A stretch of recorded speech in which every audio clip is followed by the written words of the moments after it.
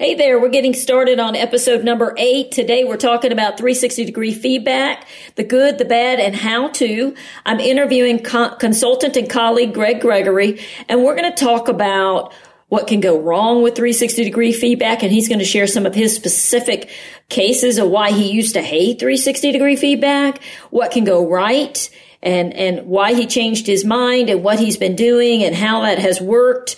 He also will share a little bit of some success stories and real examples. He's also going to share how he debriefs a 360 feedback report, go step by step about through his process and what blind spots are and how he handles them.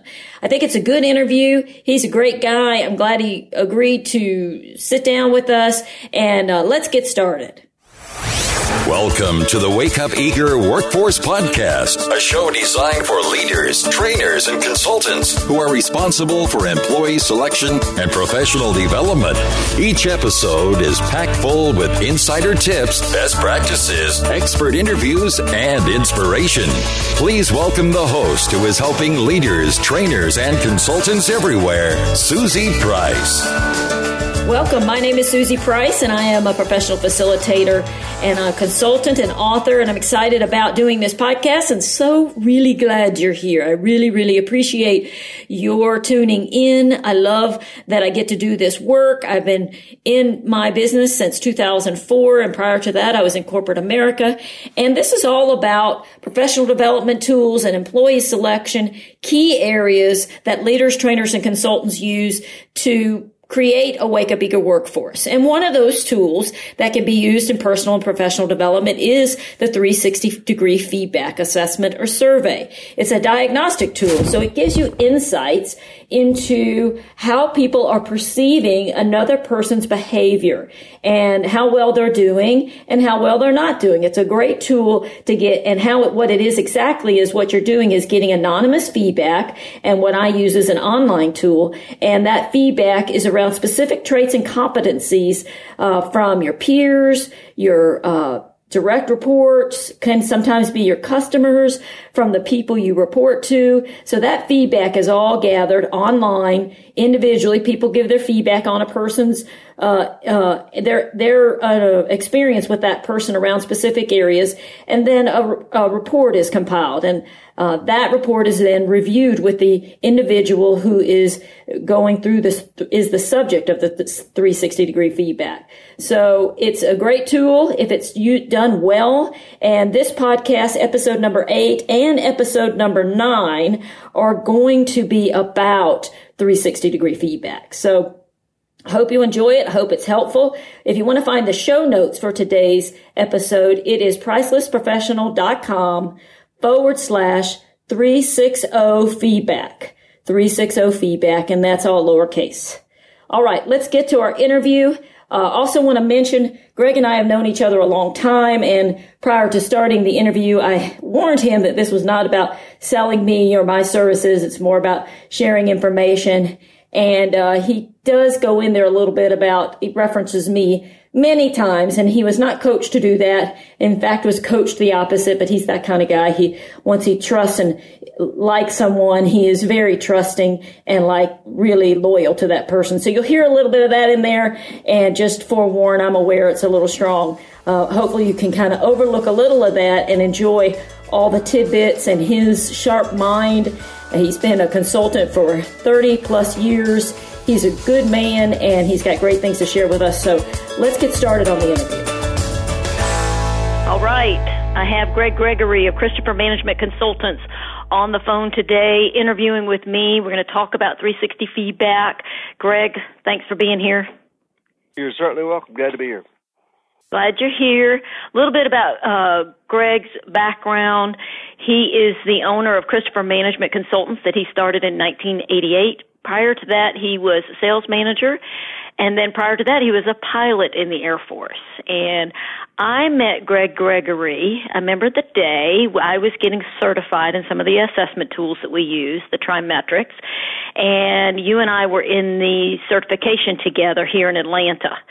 And Greg, you told me, we started talking about your business, and you told me about the story about starting your business. So why don't we start off, why don't you share a little bit about Christopher Management Consultants and the day you started your business or the time period you started your business so people can kind of get to know you a little bit. Okay, well, it's a little personal, and I'm glad to share it. I've been asked a number of times throughout the years where the name Christopher Management came from. It's named for my son, Christopher. The night we started our business, New Year's Eve of 1987 was our last day in corporate America, and then the next day, of course, would be our first day in our new business franchise for a company called Priority Management. Unfortunately, on that New Year's Eve night, my son, Christopher, who was a senior in high school, was involved in a terrible accident, traffic accident up in North Fulton County. And a piece of wood from a fence went through the window and hit him in the head, and he was taken to the hospital in very serious condition. He wasn't expected to live. And for a while there, we thought we would lose him. So we didn't have a name for the company. And we decided that we would name it Christopher Management Consultants. And if Chris didn't make it, the business hopefully would. And if he did, then it would carry his name on. Thank the Lord, he did live, and the business did too. Became very successful. At one time, it was the largest franchise in the Southeast United States for this company. So that's the background on the name. And it's a heartwarming story, and you have a heartwarming family. And what I've always enjoyed about you, Greg, is if I call you, you're going to tell me what you really think. No holding back, right? But you're fun, and you're smart, and you focus on the bottom line, but you also care, and you have a big heart and strong faith. And so I wanted to have you on the call today because of many reasons. One, you're just great to talk to. Two, you've had some experience with 360 Feedback, plus all the other consulting experience you've had through your years. And so we want to tap your wisdom.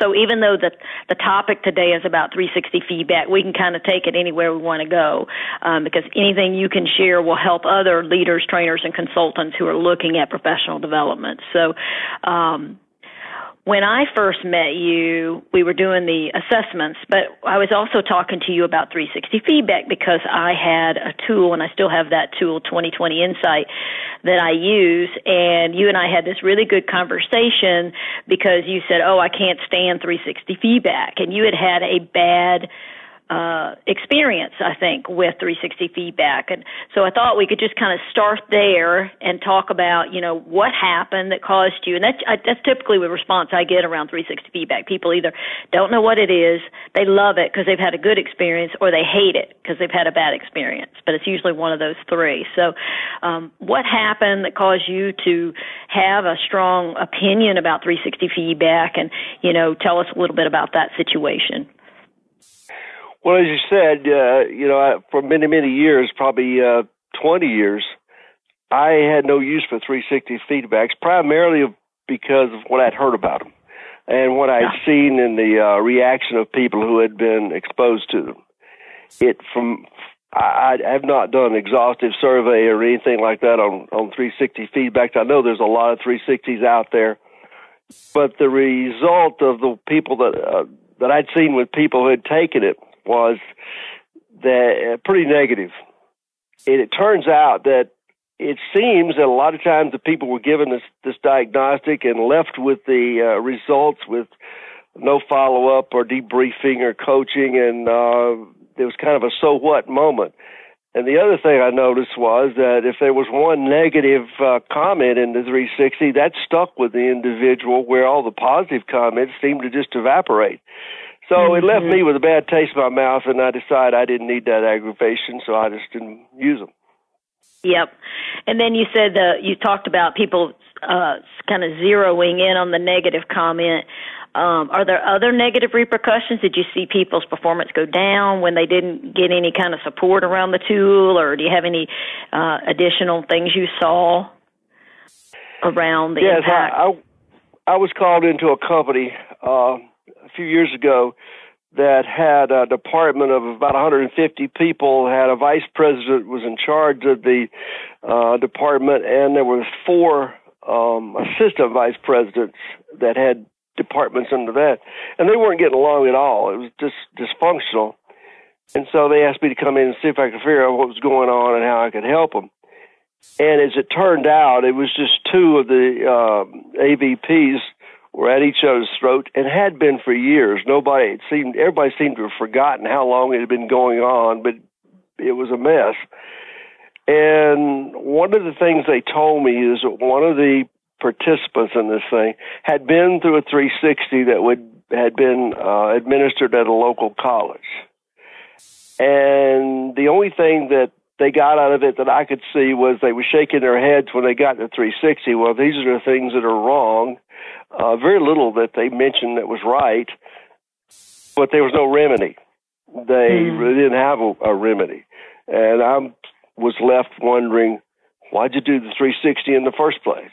So that was a negative experience, and one that I remember. And the outcome was that the situation didn't get better; it got a lot worse. And finally, they had to reassign one or 2 or both of these individuals, and then work on reconstruction departments.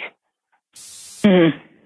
So in that case, they thought they were using the tool to help some of these folks get along better, but when each person got their results, they either shrugged their shoulders or got more defensive? Is that what you observed? It turns out I think they only gave one of the participants the 360, which I never understood that either. And okay, yep.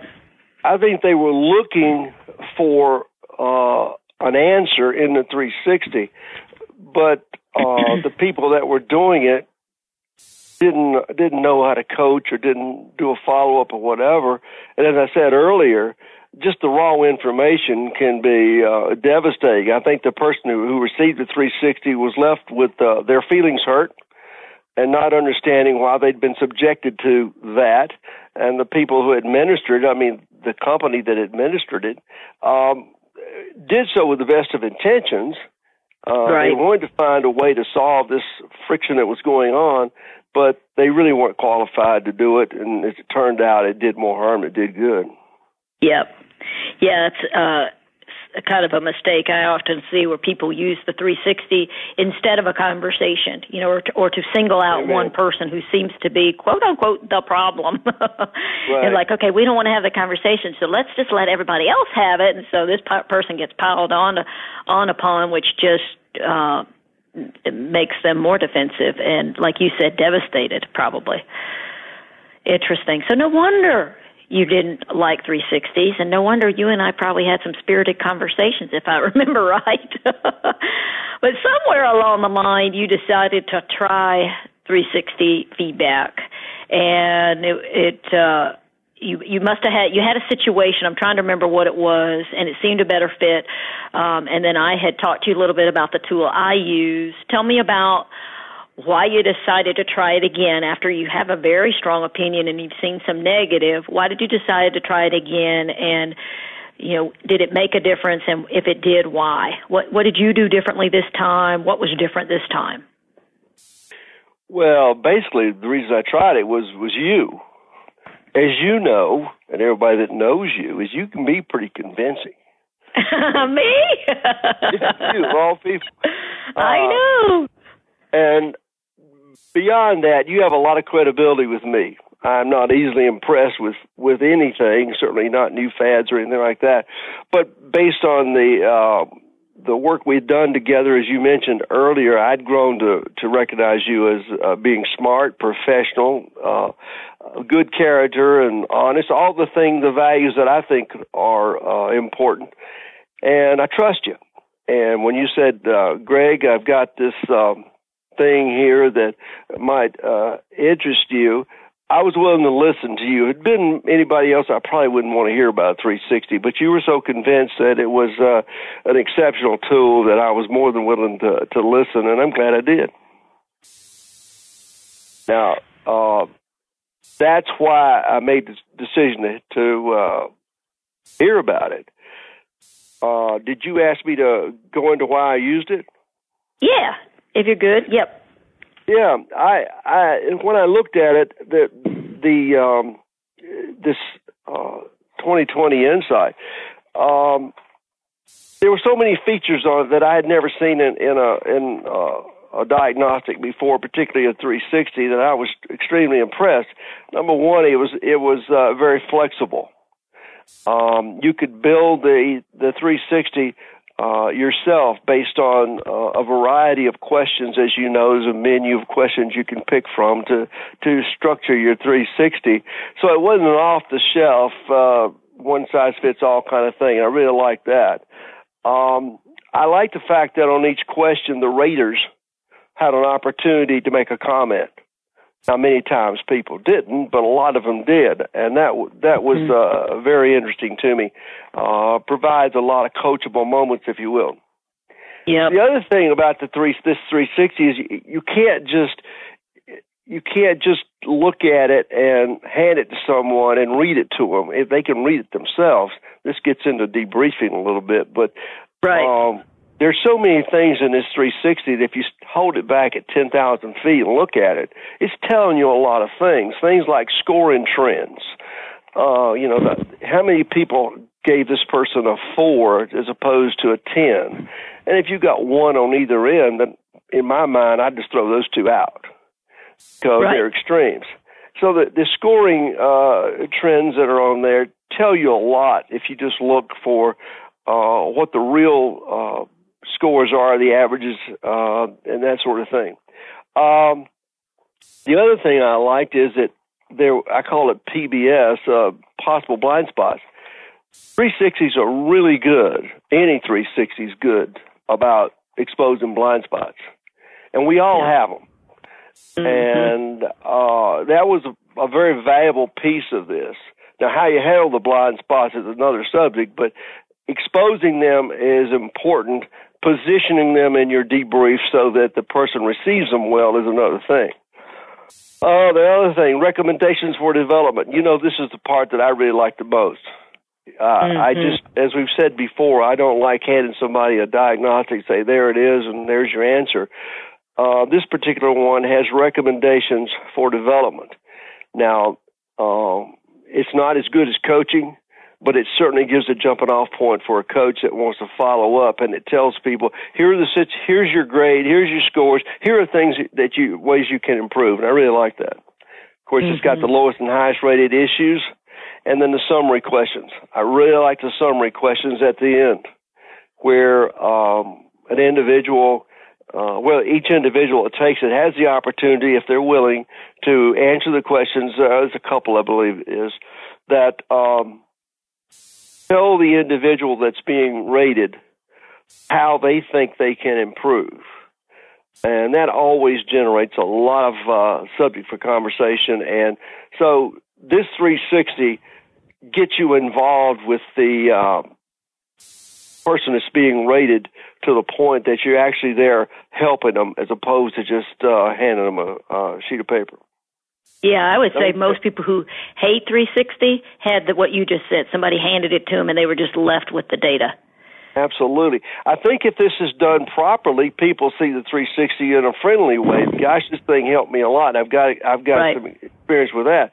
But like you said, if it's just handed to somebody, that's a tremendous error. Yeah, tremendous error.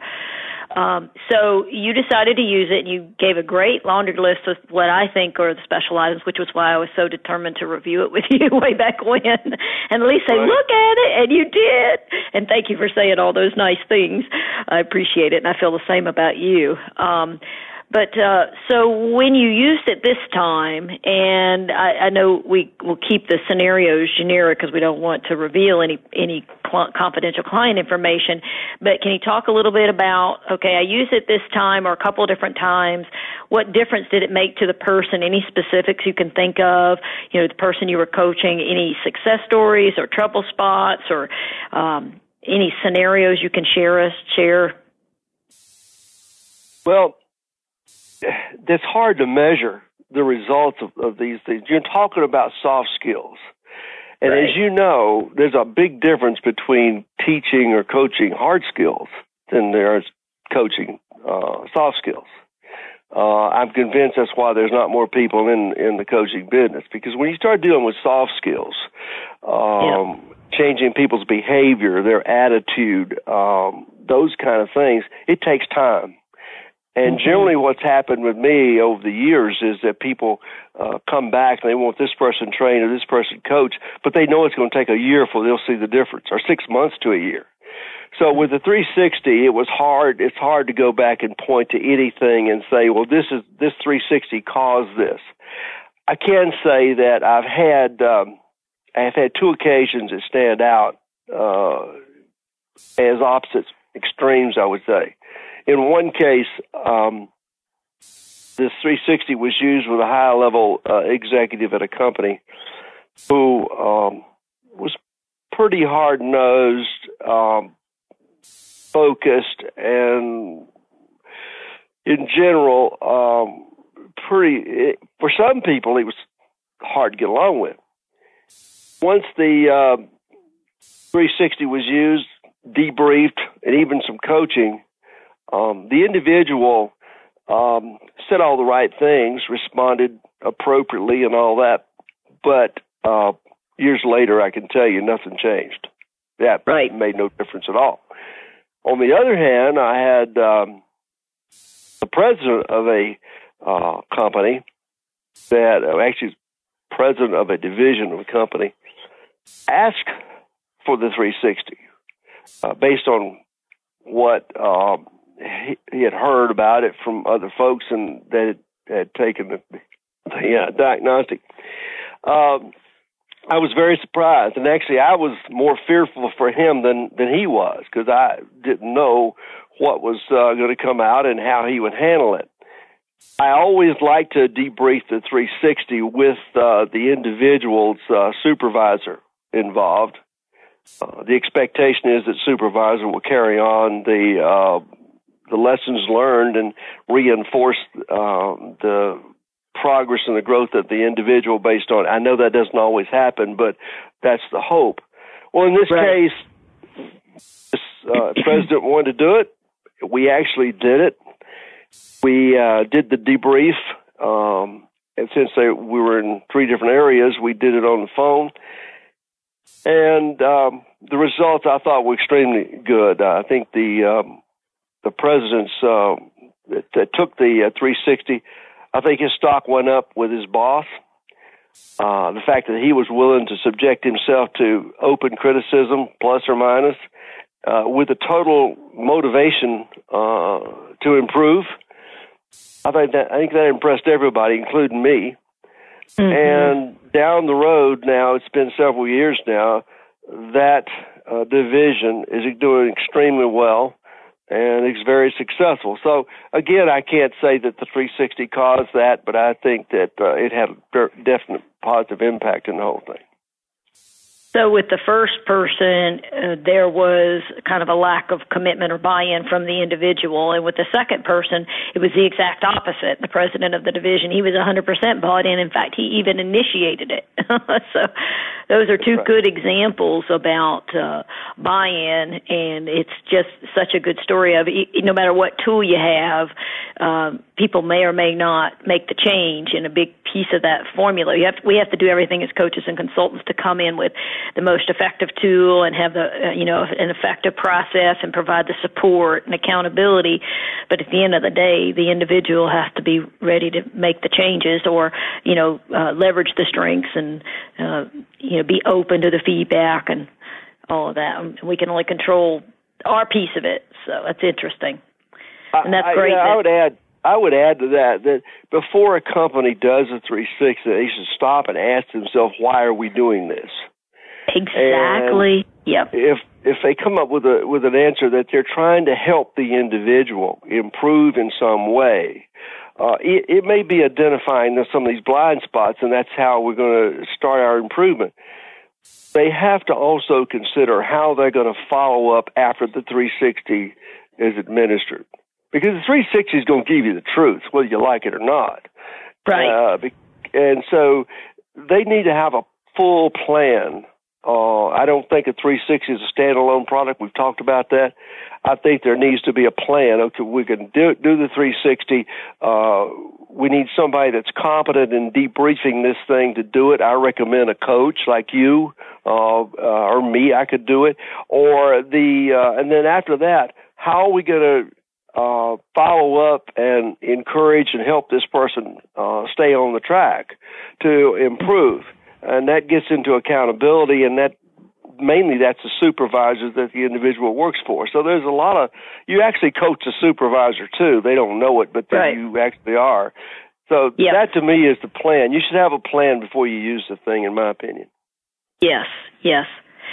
I know my husband did a 360, and he thought, it was interesting. He showed it to me, and then it went on the shelf. Never did anything with it. Yeah, and he's very motivated and open to feedback, but if there's nobody kind of going through it with you and saying, how can we use this? So the other thing I think is interesting with what you said about it's going to tell you the truth is what's interesting about 360 feedback is people might not like the information, but it is others' perceptions. So it's such a highlight. People can get an assessment like our TriMetrics, and generally there's a lot of buy-in there, but people could very quickly say, well, that's not me, that's just some assessment. But with the 360, what's so credible about it if it's done right is, okay, this is what people may think. They may not be, perceiving what you're intending to send, but that's their perception, and their perception is reality, as we've all heard. So, but we as coaches, too, I hate to interrupt you there, but there's one thing that comes to my mind. As coaches, we have to be careful, too, that there's two extremes here. There's the person who is rating the individual who has an axe to grind, and they take every opportunity they can to be negative. That happens sometimes. Doesn't happen always, but it does happen sometimes. It does happen. If you look, you got to look for that. But on the other side, there's the person who just loves this individual and think they're the most wonderful thing in the world, and they're going to always overrate the person. So the coach has got to be smart enough, in my opinion, to pick out places where there's an individual overrating or underrating this person. And again, that's the places I throw out those comments. I'm looking for the people who are just plain being honest and they have no agenda or anything like that. And it's easy when you're an outside person. Like if I'm looking at my own 360, my head is roaring a little bit, and I can't really look at it very objectively. I can't over time, But for us as an outside person, or even an internal coach that has no bias or a limited, to no agenda, that you can look at these results and really see the trends, and you can kind of almost clearly see, okay, what's an outlier, high and low, right? And they really need support for that. So it does get to the truth, though, but it only helps if there's support and there's accountability and all of that, what you talked about. I have to have a full plan. So you have many tools in your tool chest. You've worked with different companies with different training tool sets, and you have the TriMetrics assessment and 360. When would you decide to use a 360? What kind of scenario would you say, okay, a 360 is applicable here, but not here? What kind of coaching and development scenarios do you think, if somebody's not ever done a 360, when with your advice would you say someone should consider it or a company should consider it? Well, I think you bring up a very important point for coaches. You're very good at this, I know that, and I try to be. You have access, you and I both have access to a lot of diagnostics. Mm-hmm. And for me, it's always been like you go to the doctor, and he doesn't tell everybody. If he tells everybody comes to see him every day, take 2 aspirins, call me in the morning, then some of those people are going to get sicker, probably all of them. So I think when you're a coach and you're working with people, that you have to be motivated by what will it take to help this individual wherever they are. And that means that each person is treated as an individual with their own individual situation. For me, any diagnostic is used when it will accomplish what you're trying to do. In this case, with the 360, I would normally recommend it when you have a person who, maybe like this president I was telling you about, who honestly wants to figure out all the good, the bad, and the ugly, and improve, that's an excellent place to use it. If you've got a situation where you've got a problem in a department and nobody seems to be able to put their finger on it, as you know, I coach leadership. John Maxwell, probably one of the best coaches, one of the best authors about leadership, I think. He says everything rises and falls on leadership. And I agree with that and believe it wholeheartedly.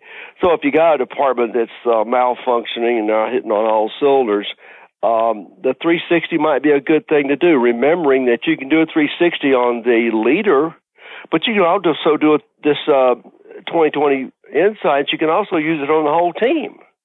Right. And I've done that, and that gives you excellent perspective. It gives the leader excellent perspective. So it's kind of on an individual basis when you would recommend it, but I would recommend it when I want to seek out blind spots that an individual or team might have.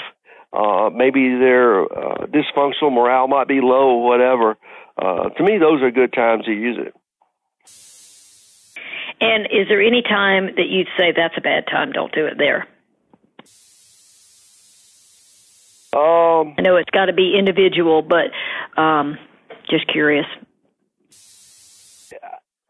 I don't know if there's a bad time to use it. I would say the only bad time to use it is if there's no commitment from the senior management to follow through, if they're just doing it as an exercise. You know, companies will pay a lot of money for the employees to improve. I'm convinced of that. Right. Budgets don't matter if they're going to actually get improvement. What happens is they're doubtful that this may work or that may not work, and then when things get tight, the first thing they cut's the training budget, which never made any sense to me. But that's what happens, and so you got to have credibility with the companies or the people somehow, some way. And in your case, you make a recommendation, I'm sure, you've got a lot of clients. If you make a recommendation to them, they'll listen to you. Well, that's been my experience too. So you got to be careful where you make the recommendation and what you recommend, and you got to follow through and make sure that it survives the diagnostic and that the person actually gets help. I can't think of any places where it would actually be bad, but there probably are some, depending on your judgment. Right. Sometimes what I've seen is if it's a really low-trust environment, it could, if it's low trust, then people aren't going to be very honest. Really low trust, you go in and it. I mean, so you do maybe a team survey as opposed to having individuals get feedback from each other, because sometimes in the low trust, it either they give vanilla feedback or they give very hurtful feedback. So, that's right. So that's definitely. Let's face it, some of the leaders, some of the people we've run into in business are weak leaders, and they've got people reporting to them. And if one of these people came to me and they wanted me to use this thing with one of their people that they're having trouble with, I'm going to immediately, flags are going to go up, because I know this person's not going to get any support coming out of it, and I might try to avoid that one. Yeah, that's a good thought too. Good.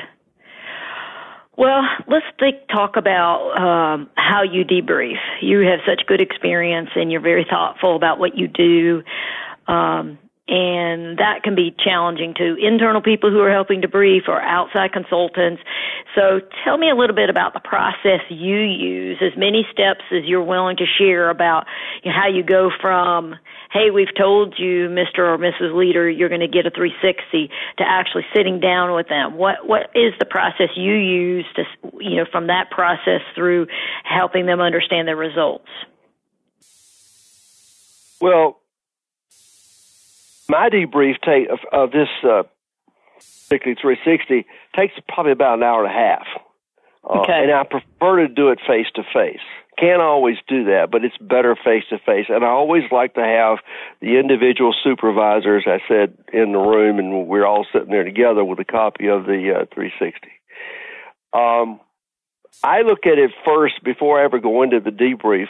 I take it apart mentally and physically. I get a copy and I mark it up with a red pen, the things that I want to point out. And it tells me a lot. I look at the scores, how many people, like I said, have extreme scores. How did the individual grade themselves versus their boss? And the rest that can be interesting. Yep. That can be very interesting, exactly. So if you look, this thing will tell you a lot of stuff. So the debrief is not about reading the report to the individual. They can read it themselves.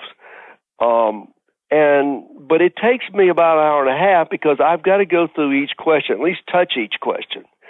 And mainly what I've done when I go in there, I've got my marked up sheet, and if there's anything that he could that I can point out that or ask a question about, then that's a coachable moment, and I'll generally do that. For instance, I'm looking at one here, and a comment from one of the people says something that this person could do is trust his direct report's capabilities a little more.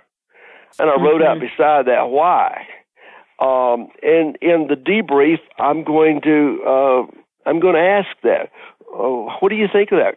Do you agree with that? And if depending on what his answer is, why is that your answer? So I go through each question and I look for the high spots. You obviously don't have time to go into great detail on each one, but it will tell you a lot if you look at it.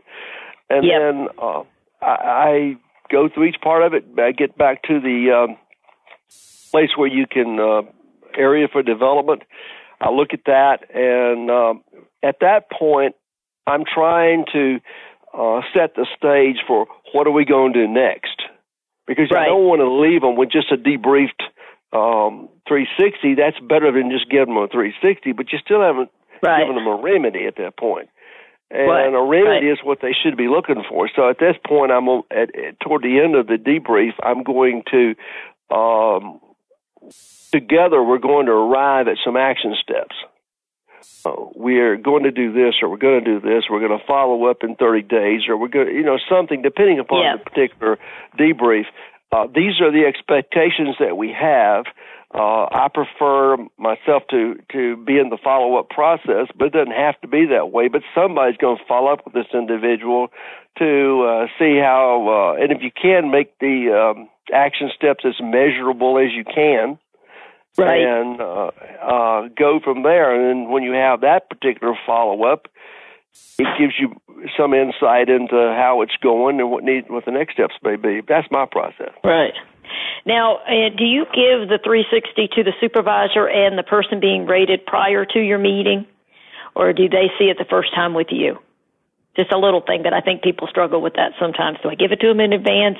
And if so, do I just do it the night before our meeting? What do you do, and what's worked best for you? I'd like to give it to them just for like the day before the meeting. Okay. You don't want to give it to them a week ahead of time for some of these things to ferment, and become a real problem. But on the other hand, I think if you catch them by complete surprise in the debrief, they have not had time to think it over, and you really can't go very far with a remedy. Nope. And how do you give the supervisor a copy as well? Yes. In advance? And how involved do you have the supervisor in the meeting? Are they sitting there? Are you asking them questions? Are you trying to get him or her engaged in what he or she sees? Or how does that go? What's the best scenario that you've seen? Actually, in my mind, I'm coaching them both. Now, the supervisor thinks that's good. They think that they're there just to because they're the boss, but they are. But I'm coaching them both because I know if this supervisor does not get involved in the corrective process down the road, the results are going to be diminished. So throughout the debrief, I'm talking to the person that's taking the 360, but when the opportunity presents itself, I also talk to the supervisor. This is something you want to be sure and follow up on. Make sure that blah, blah, blah. Oh, okay. You got to have the courage, and that's one thing about coaching. You know that. You got to have the courage to tell people the truth. So I'm not real interested in what they might want to hear. I'm more interested in telling them what I really think, and then they can do whatever they want to with it. So, I coach them both. Yep. I'm more subtle with the supervisor than I am with the rater, but it's a dual process. And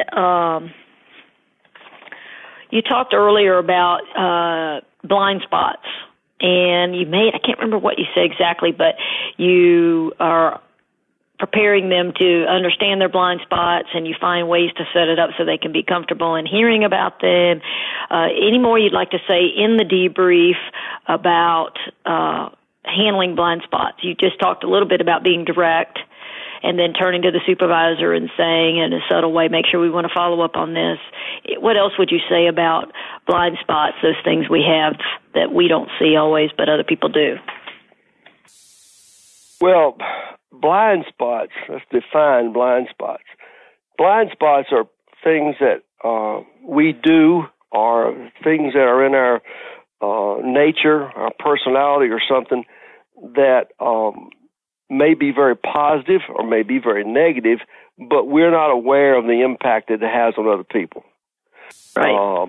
So it may be something. So this is why I go through the report pretty thoroughly before I ever get into debrief.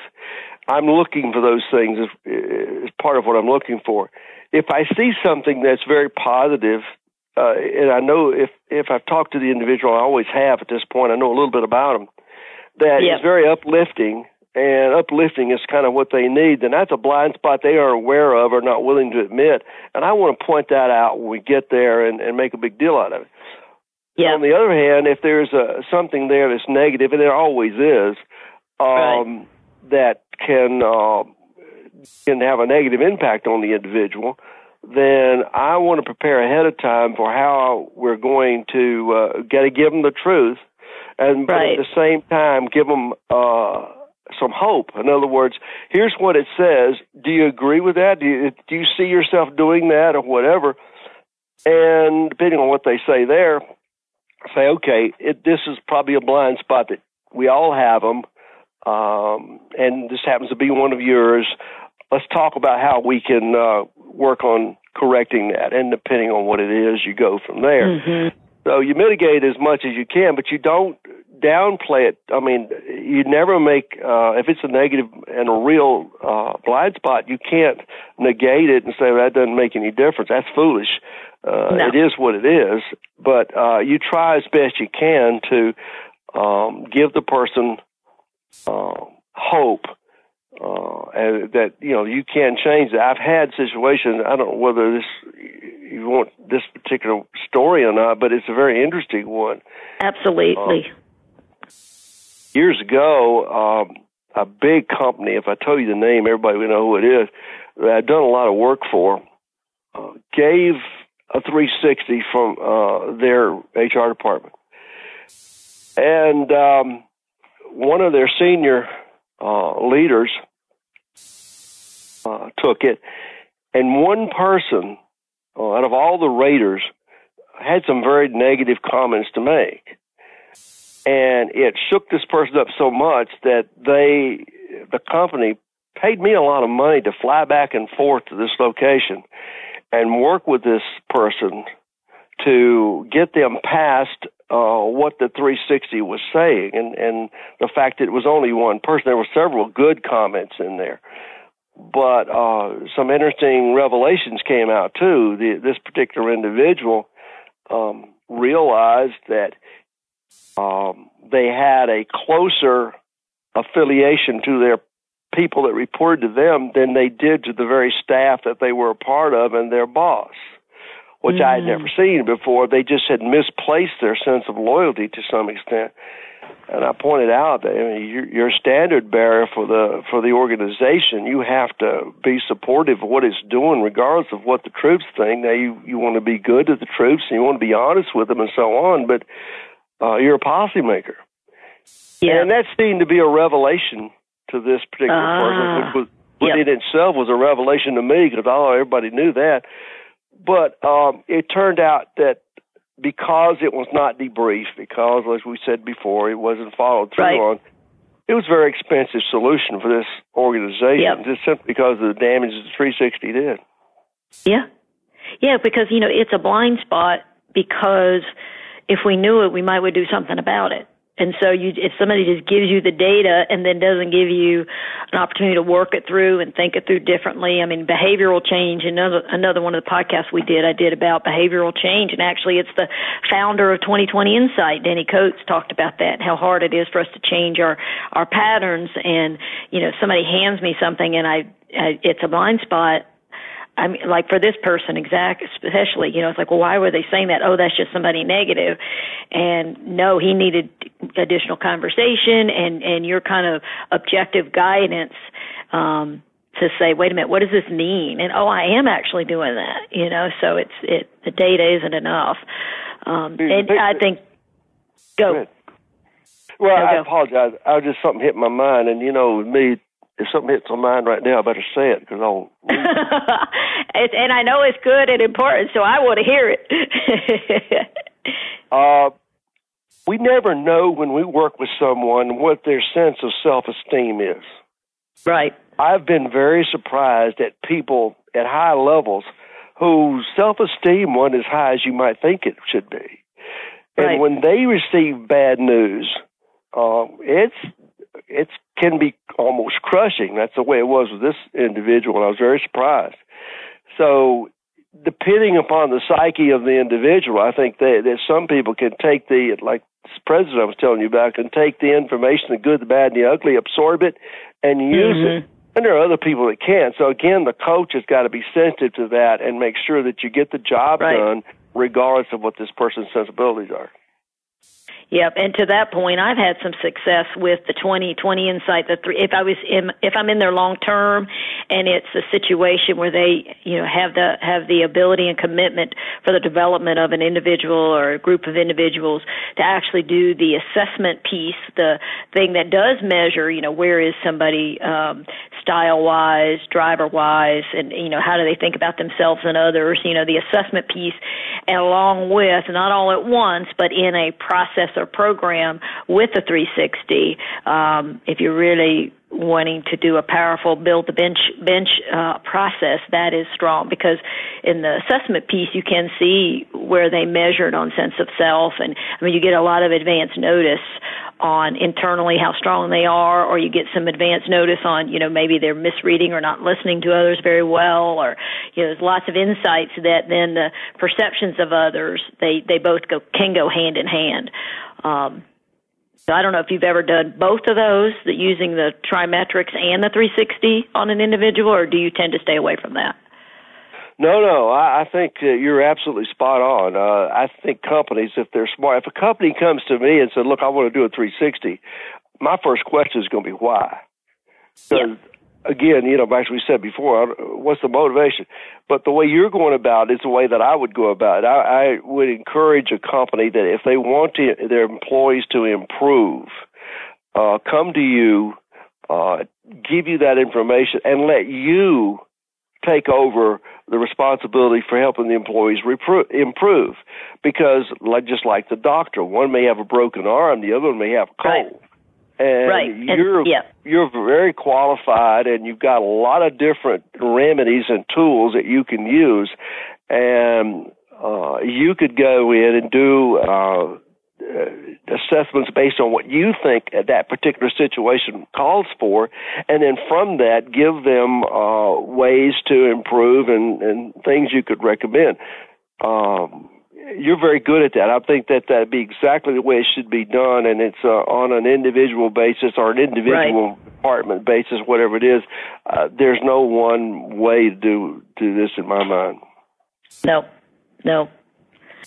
Okay, so I love you sharing your process, because that sometimes I think people get a little stuck there, like, okay, now how do I actually debrief?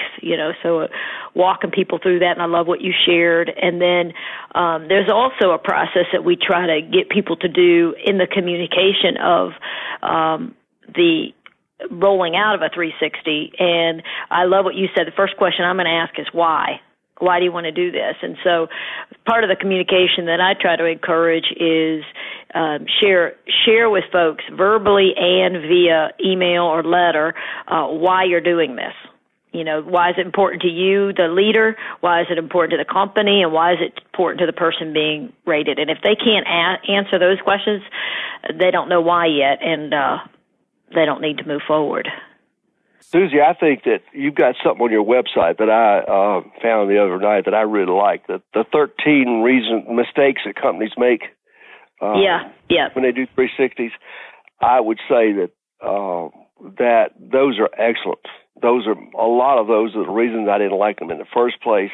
Right, and secondly, you're exactly right. Those are classic mistakes that people make. And if people are considering the 360, then that's a good place for them to take a look and decide if that's what they, what do they really want to do. Again, I really think the best solution is to go to a trusted coach like yourself and say, here, we've got a problem here we want to correct, and let you work on coming up with a solution. Figuring out whether that's the best solution or not. Yep. You're trained to do that, and as much as they'd like to, I've seen very few people in HR departments or in companies who they got jobs to do. They got widgets to sell or things that they have to do, and you can't expect them to be coaches and everything to the extent that you are. And so I think that's a big benefit there if they just recognize that and let you, the professional, come in and actually show them and make recommendations on how they can improve. They can always say no. But right. They can always say no, that's right. Yeah, I didn't know that you were going to be so supportive in selling me during this. I got you on here because you're so smart, and it's your wisdom. But it's okay, too. You told me I couldn't talk if I didn't do that. What are you talking about? I did not. No, I'm kidding. I know. I'm being honest. I just think that I've been impressed with it. I've watched you over the years. I get your newsletter. I think you're very good at what you do, and I don't have any problem at all supporting you. I'm selling you, if you will. There are plenty of places where I'd recommend that you go if I need help, and I have in the past, and you've helped me many times. So I have no problem with it. It is what it is. Well, thank you. Success stories. You've talked a little bit about, maybe we've covered them. We talked about the president of the division. Any other, and we know it doesn't tie directly to the 360. I mean, just because you did a training class and a manager gets promoted doesn't mean it was because of the training class. But if there's a line that indirectly leads to some success and development, do you have a story or two in addition to what we shared that you would like to add around how this made a difference, how getting feedback from other people helped? Or well, again, I have nothing that points to any specific document. I did have a nice thing happen to me a couple of years ago.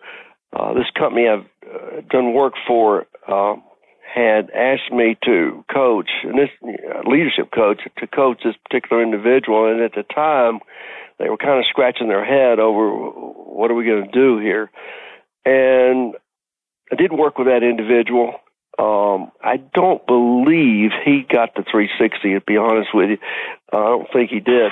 But that's a good coaching story. I coached him on leadership principles, which, people just don't understand leadership many times. And I believe it was a year later, he got a big promotion, and his boss, which was the vice president of the company, asked me to be in attendance at the all-employee meeting where he got his promotion. And because he said, you helped him so much, I want you to come and see him get his promotion. And that meant a lot to me, and I really appreciate it. So that's a feel-good story that I can share. I like that. And then how long, just to give, if people aren't used to having coaches coming in, how long were you with this person, and what were like some of the general presenting challenges? Was it just not understanding the principles of leadership? So how long were you with them, and then kind of what were the initial development opportunities? I had worked with this individual one time before, and on this occasion, I believe I worked with him about a year, the year. That's an hour a week. And, of course, you have times when you can't meet, vacations and stuff. I figure if you're coaching somebody that you'll see them about 40 sessions a year is what I figure. And so that was the length of time. And the whole, in this case, leadership principles are, there's some that are very simple. Everything rises and falls on leadership. I mean, that's really true. And if you read the paper, pay attention, or if you're a casual observer, you can see where the absence of leadership can have a big effect. And you can also see, if you do reading, I think you got to read a lot about recognized leaders, Churchill, Martin Luther King. There's a lot of famous leaders that we've had, and there's a lot of information to be gleaned there. So, but the average person who is a middle manager or so on, many times has never had one course in leadership, nowhere. Right.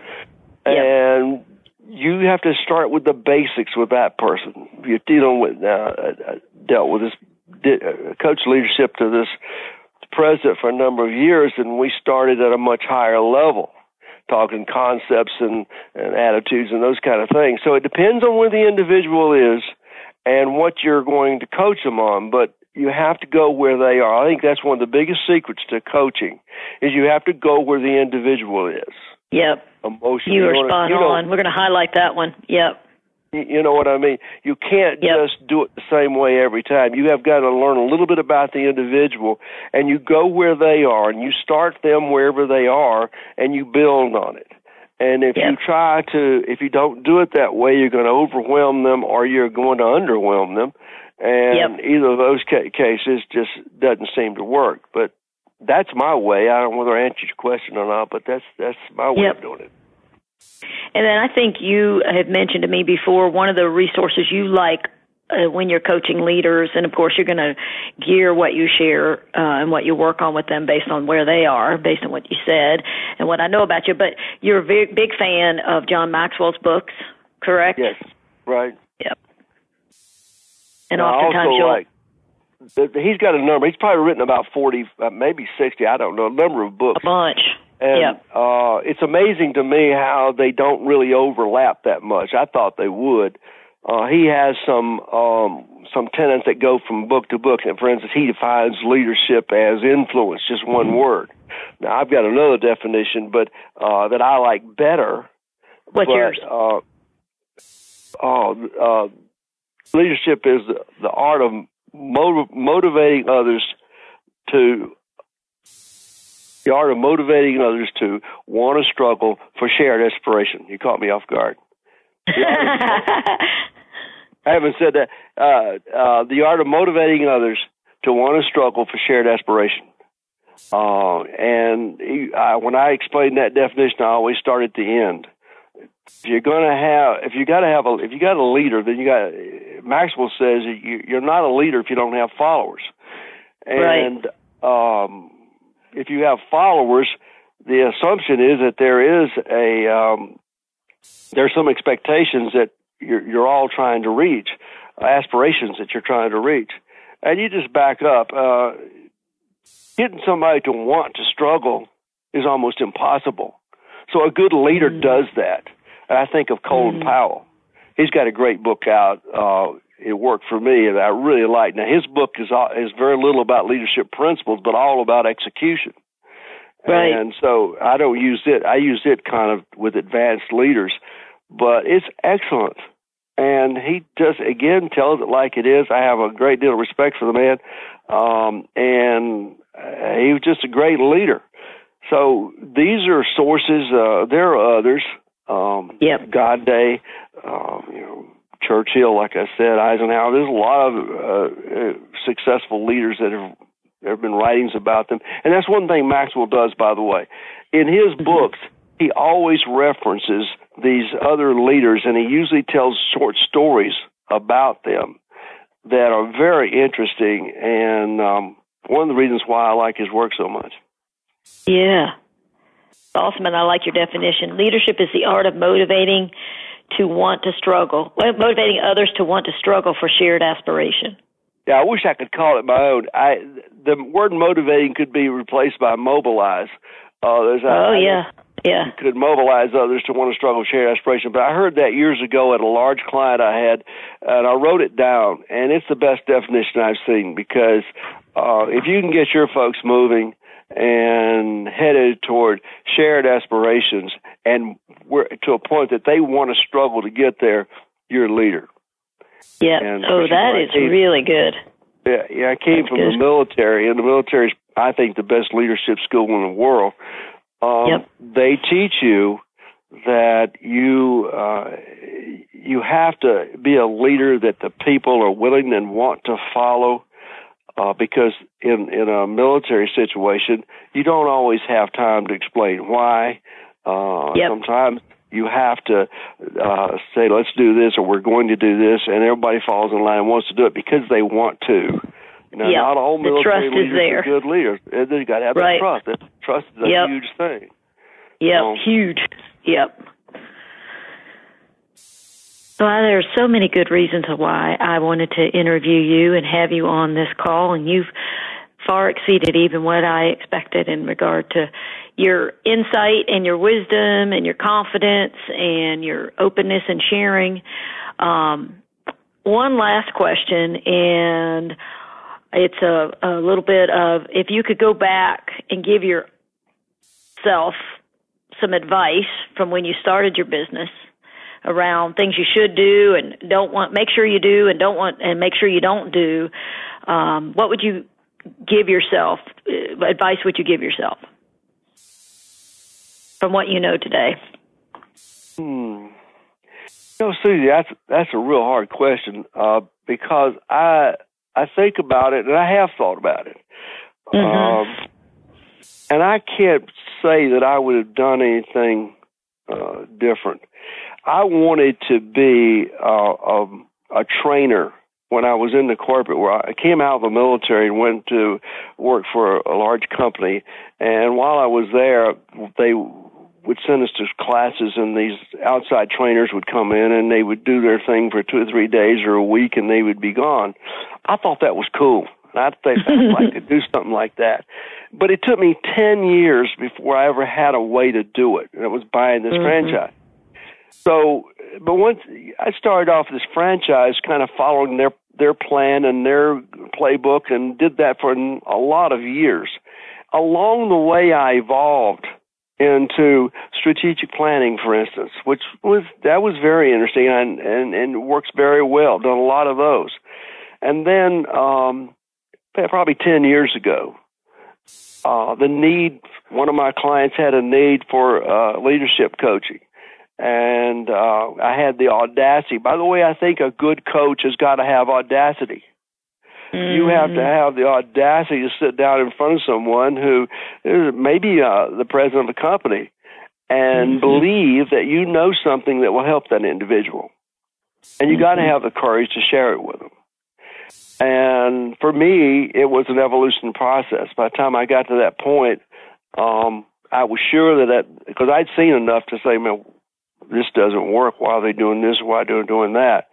And so I kind of evolved into the coaching.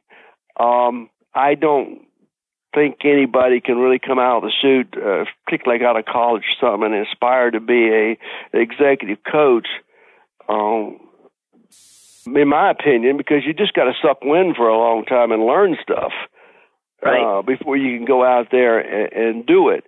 So I don't know what advice I would have given myself. Maybe be more patient, because I was short on patience for a long time. But my faith has a lot to do with my work. God's been good to me over the years, and I've had fortunate things to happen. Had some unfortunate things happen, like the story about my son. But all in all, I'm very happy with where I am today and what's happened in my career. So there's not much I think I would change. Right. Well, I wouldn't change a thing, because you've been a blessing in my life just to be able to call and shoot ideas around, and like I said, I always know you're going to give me the straight up insight, and we just always have a good time sharing information, and you know a lot, and you've been awesome on the call today, so I just appreciate you sharing your time and your insight. And what I want to do is give people a way. You had told me when we started that you had taken your website down, so people can't find your website right now because you took it down because you're maybe making some decisions on what you're going to do next. Is that right? Correct. If somebody did want to reach out to you to talk about some coaching, maybe they want coaching from you, or they would like one of their executives to be coached by you, are you open to that? Certainly. Okay. How would they find you or reach you, Greg? Well, there's a number of ways. Of course, they could let you know, and you can let me know, or they could use email me or call me. So okay, let's give that information here, and I'll put it in the show notes, so it'll be online so people can go to the show notes and find it. All right, I told you that Greg was someone who was forthright and good person. I hope you feel that way, and I hope you've gotten some good tips and insights from this interview. The show notes for today's show is at pricelessprofessional.com/360 feedback.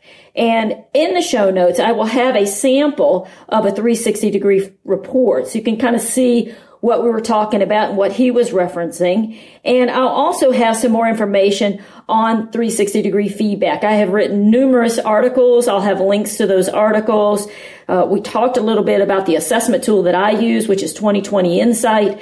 That is available to be used. I could actually help you administer a program of 360-degree feedback. I can train your facilitators, or I can facilitate it, your coaches as well. And in addition, the tool is for organizations that are large, and there's another tool for small companies.